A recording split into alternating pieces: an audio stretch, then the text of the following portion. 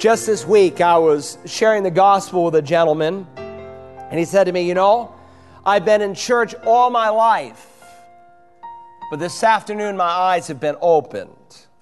That is precisely what the gospel does. It reveals what it is that Christ offers men, life and immortality.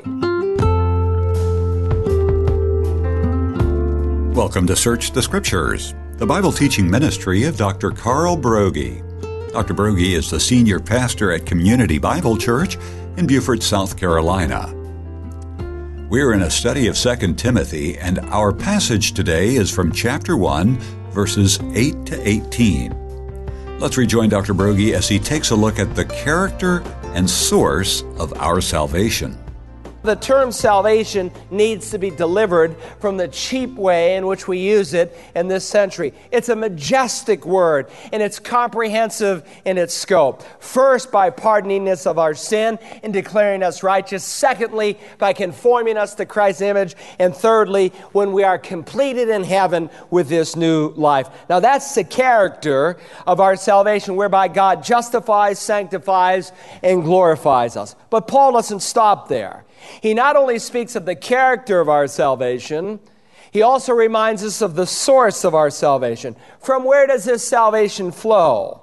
Well, look at the end of verse 9. He plainly says that salvation is not according to our works, but according to his own purpose and the grace which was granted in Christ Jesus from all eternity.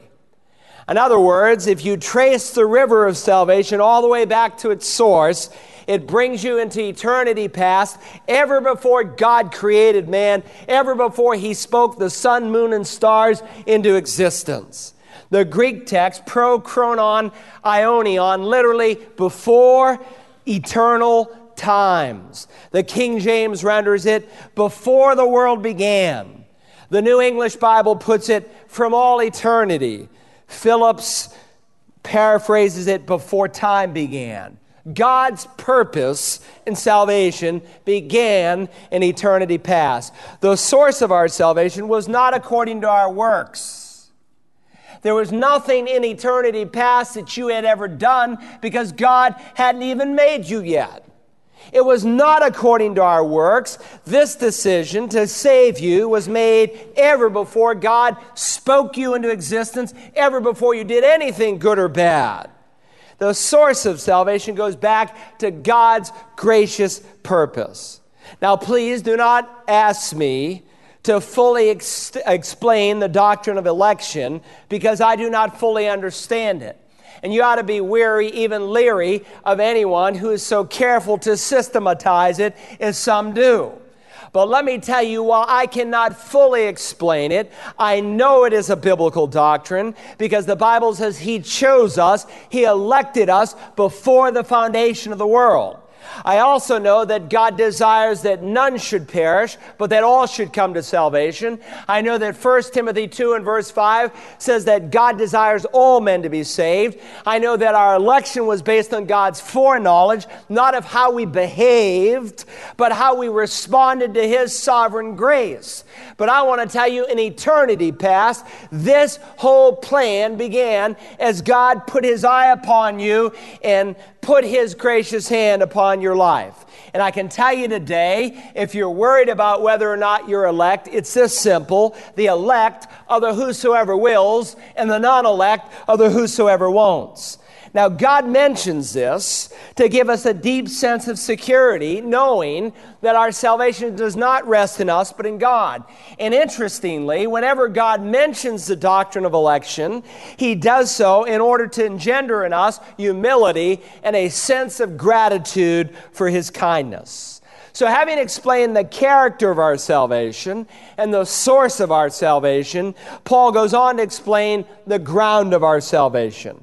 Verse 10 explains the ground of our salvation on which it rests, namely the historical work of Jesus Christ when he appeared the first time. Look at verse 10. But now, that is, this purpose that God has in saving us has been revealed by the appearing of our Savior, Christ Jesus. Our salvation is firmly grounded on the historical work of Christ when He came the first time, when He appeared, epiphania. When the epiphany came, when God broke into time and human space through the incarnation of Christ. Do you see what Paul is doing? He's moving from eternity past in verse 9, where God in His grace determined the plan, into time and space in verse 10, where God's plan is enacted. He appeared, He broke into human history, but now has been revealed by the appearing of our Savior Christ Jesus, who abolished death. Christ did two things. The first thing He did when He brought salvation, when He appeared, is He abolished death. Secondly, the verse tells us He brought life and immortality to light through the gospel. That's the second thing He did. First, He abolished death. Death, as you know, is the wage that sin pays. For the wages of sin is death. Death summarizes our human predicament as a result of the fall and as a result of sin. Death is the grim penalty as described in each facet that death takes. Just like salvation, which is a big, comprehensive word that has at least three major dimensions to it, even so, death is a very big word in Scripture, and in the same fashion, it has three dimensions to it. There is physical death, which is separation of the soul from the body. There is spiritual death, which is the separation of the soul from God. And there is the eternal death, the second death, which is the separation of both body and soul from God forever. All three forms of death were abolished by Christ. Christ came and He abolished death. Now think your way through this. In what sense did Christ abolish death? Because everywhere we look, we see it. I mean, what does Paul mean? He abolished death. Certainly, he cannot mean He eliminated death, because both the Bible and experience tells us otherwise. I mean, look all around you. There's lost people everywhere who have no new life. They have no peace. They have no communion with God. They are dead in their trespasses and sins. They are walking in spiritual death. Open the daily newspaper. Every day there's new people who are listed in the local obituary. They've died physically. Not to mention the Bible is very clear. Twice over it speaks of the second death, that all who do not know Christ will face in an eternal liquid lake of fire without God. And so Paul, with a shout of victory, says Christ has abolished death. And he uses an interesting word, the word abolish, katergeo in the original. If you look it up in the lexicons, it means to nullify, to make inoperative, to make ineffective. Paul is reminding us that Christ has rendered death inoperative. He has made it powerless. He has defeated death in relation to the Christian. Now let's take all three forms of death and walk our way through them as they relate to the true believer in Jesus Christ. First, in the physical realm, death for the Christian is no longer the grim prospect that it once was. The mature Christian knows that death for the believer is to die and to actually have great gain. To be absent from the body is to be present with the Lord. To live is Christ, and to die is great gain, because death is the gateway to be with Christ, which Paul says to the Philippians is far better. In 1 Corinthians 3:22, when he talks about all the things that are ours, Christ and things present and things to come and life and death, he says that ours is death. In what sense do we own death? In the sense that the control of death through our relationship to Jesus Christ belongs to us.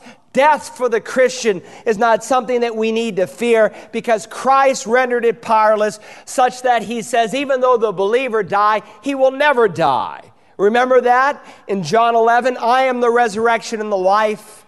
He who believes in me, even if he dies, and he who believes in me will live even if he dies, and everyone who lives and believes in me will never die.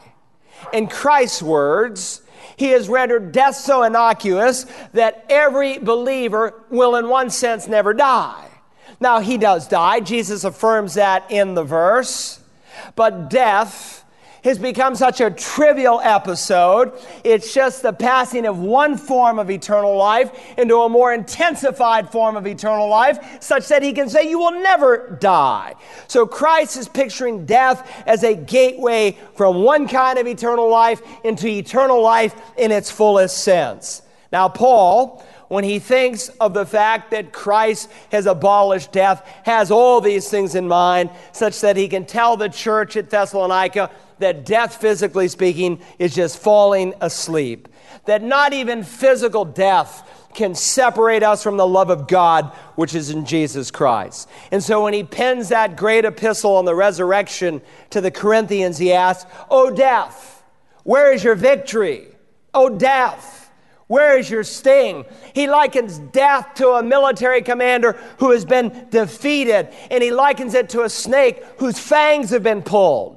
Now, the snake or the scorpion is still alive, but he's been rendered inoperative, ineffective, because Christ has abolished death. Thanks be to God that we need not grieve as those who have no hope.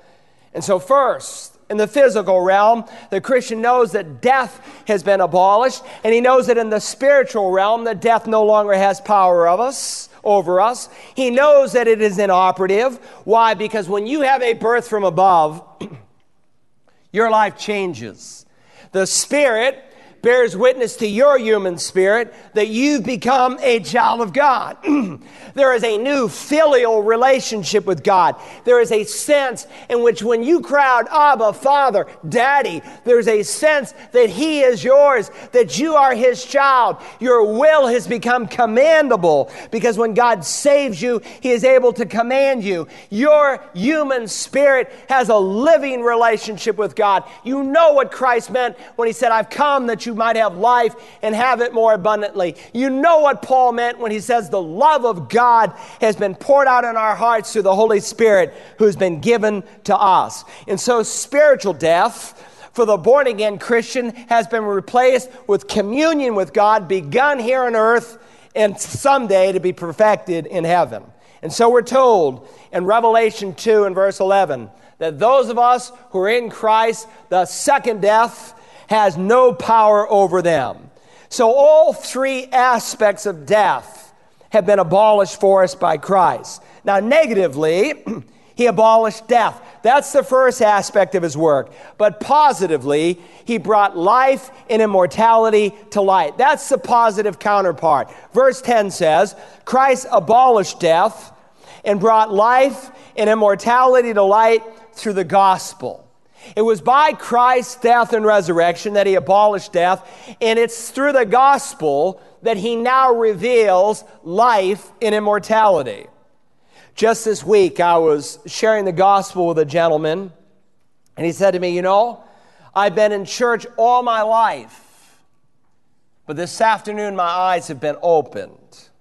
That is precisely what the gospel does. It reveals what it is that Christ offers men, life and immortality.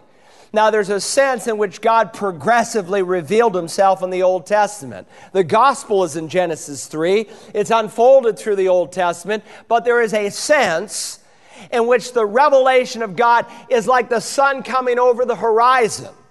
But God can say that when Christ epiphanied, when He broke into human space, the sun came high in the sky, and the gospel brings to light in a full sense life and immortality. It is plain now to the people of God as the gospel is preached. And by the way, don't forget the one who's writing this. This is Paul, awaiting his execution. Paul, who can, in his mind's eye, see the flash of the executioner's sword. Paul, who is about to face death, but with a shout of victory, he speaks of life and immortality. That's the shout of victory that the contemporary church needs to preach today. So then this is the gospel that is offered through the preaching of the gospel. Its character is transformation. It justifies you. It puts a holy calling on your life, and it will someday glorify you in heaven. Its source is an eternity past where God put his eye upon you in his grace, and its ground is the historical appearing of Jesus Christ when he came the first time. Paul wants to expand our thinking because he takes us all the way from eternity past, all the way to immortality and eternity future, and everything in between. He, though in a Roman prison, is chained. His spirit is free to soar in his love and his relationship with Jesus Christ. And it ought to make you praiseworthy and filled with thanksgiving today when you consider this gospel. Now that's my first point this morning. God wants to put some steel into this timid, weak, frail young man named Timothy, and he puts the same kind of steel in us when we consider what it is that the gospel has done. That's the main dimension of the gospel. But in addition, I also want us to consider our responsibility to the gospel. Paul now moves to the application that it has for Timothy and for us. Now, if you were to ask Paul, what is the very first responsibility a man has to the gospel? I mean, without stutter or stammer, he would say, of course, well, you must respond in faith. You must yield your will to Christ's will. You must trust in his shed blood and his resurrection to pay your debt for sin. But his focus here is not with the unbeliever. His focus is with the believer. And so he spells out in three dimensions the responsibility that the Christian has to the gospel. First, our responsibility to share the gospel. In verse 10, he reminds us that Christ abolished death and brought life through the gospel, and therefore we have a responsibility to preach it. Look at verse 11. For which, namely the gospel, I was appointed a preacher and an apostle and a teacher. Now in my Bible, I have the word I underlined because it's emphasized in the original Greek New Testament. There are some languages, when you have a verb, in it, it's contained the subject. We even do it rarely in English. I can say run. Run who? You run. Run. The subject is implied. Well, this is especially true in Greek. The he, the she, the we, the us is very often, most of the time, left out. It's contained in the verb. You know from the way the verb is written what it is that he's speaking about, who it is that he's addressing. But understand, when God wanted to emphasize something, when he wanted to underline it in red, when he wanted to pound his fist on the pulpit, he would write the pronoun a second time. And that is precisely what Paul does. He writes the word I contained in the verb a second time. In essence, Paul is saying, I of all people have been appointed to proclaim the gospel. Paul has a sense of personal wonder that God would use him to preach the gospel. And really, any Christian who gets his mind around the gospel in his own sinful, fallen state and what it is that God delivered him from will get the same sense of awe and wonder that God would choose you, that God would commission you, that he would privilege you, that he would give you a commission to preach the gospel to everyone who will listen. Now, Paul speaks here of being appointed as a preacher, an apostle, and a teacher. He describes a threefold appointment. So we might ask here, what is the difference between an apostle, a preacher, and a teacher?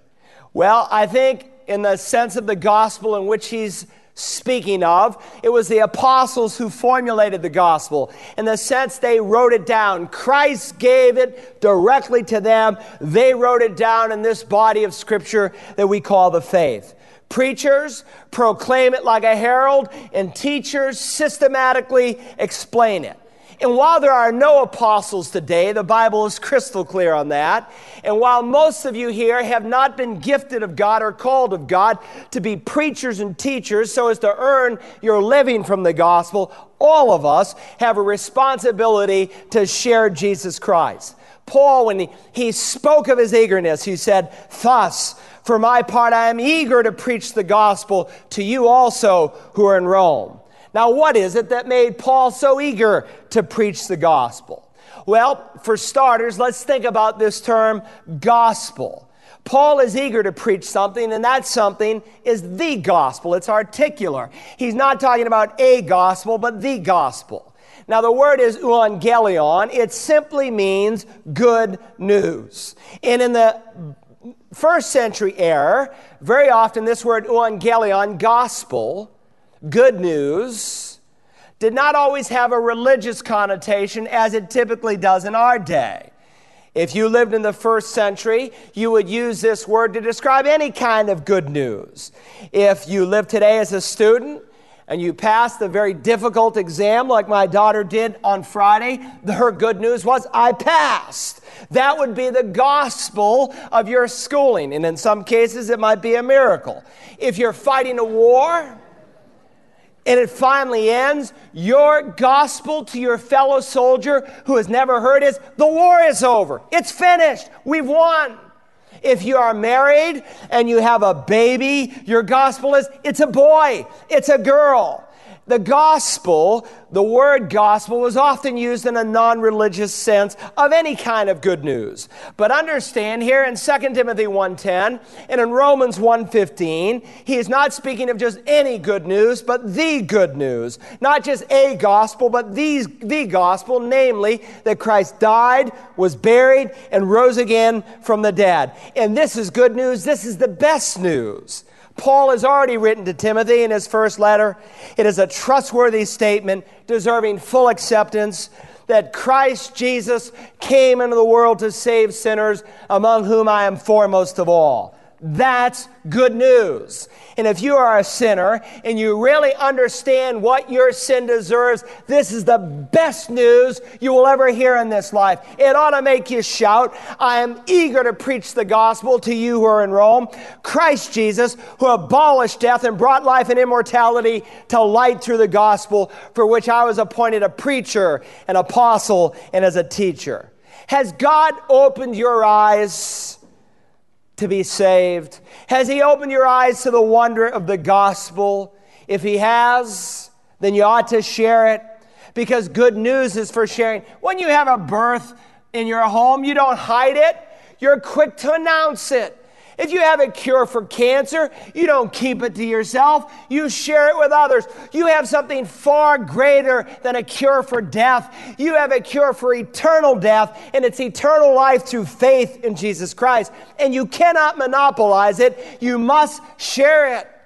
And so here is our responsibility to share the gospel. But secondly, I want you to consider our responsibility to suffer for the gospel. If you remember in verse 8, Paul has already summoned Timothy not to be ashamed and invited him to join him in suffering for the gospel. Let me read it again. Therefore, do not be ashamed of the testimony of our Lord or of me, his prisoner, but join me in suffering for the gospel.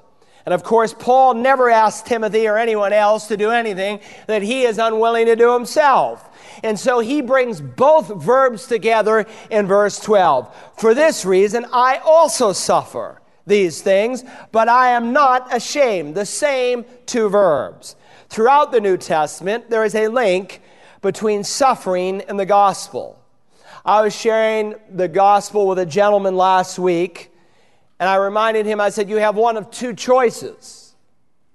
You can either reject the gospel like the man whom I shared with in the previous hour had just done, or you can accept the gospel. You can yield your will to Jesus Christ. You can allow him to become the Lord of your heart, where he changes you and get new life.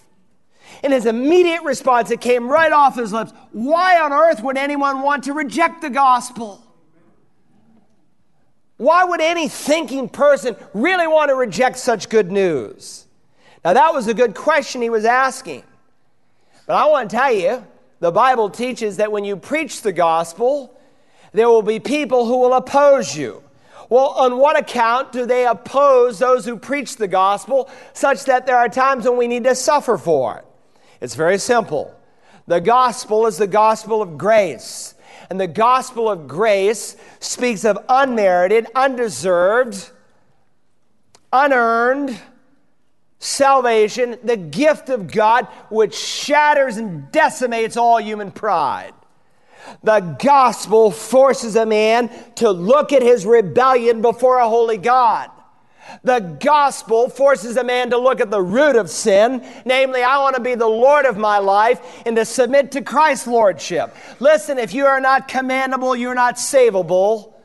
And when God saves a man, He is able to command a man. He's able to shape a man, because when the grace of God that brings you salvation comes, it teaches you to say no to ungodliness and yes to things that are righteous. And so unregenerate man often loves his sin, Jesus said, more than he loves God. He does not and will not and cannot, with his natural mind, admit the gravity, the grossness, the guilt of his sin. He doesn't like the truth that we are all equally in need of a Savior, that the ground is level at the cross, that prostitutes, pimps, presidents, and priests all have the same need to come and bow their heart before Jesus Christ is Lord. The lost man doesn't want to admit his bankruptcy, his complete helplessness and inability to save himself. And so, as Paul told the Corinthians, the gospel is a stumbling block. He spoke of the stumbling block of the cross. And so, like the preacher that I heard several Sundays ago, he preached the whole hour about man and his merit and never once mentioned Christ and his cross. Why is that? Because Christ and his cross is an offense to the intellectual, to the self-righteous. It is a stumbling block. And very often one will substitute one in order, as Paul told the Galatians, that they might not be persecuted for the cause of Christ. But let me tell you, no preacher, no pastor, no pew warmer can faithfully preach the gospel of Jesus Christ if they don't trim it, if they don't water it down. Friend, it's going to be offensive to some people. To some folks, it will be a sweet aroma to life. To others, it will be the stench of death in their nostrils. To listen again to today's message in its entirety, use the Search the Scriptures app for smartphones and tablets, or visit us online at searchthescriptures.org. You can also order a CD or DVD by calling us at 877-787-7478 and requesting program 2TM2, The Christian and the Gospel. Tomorrow we conclude our look at the Christian and the Gospel. Join us then when again we search the Scriptures.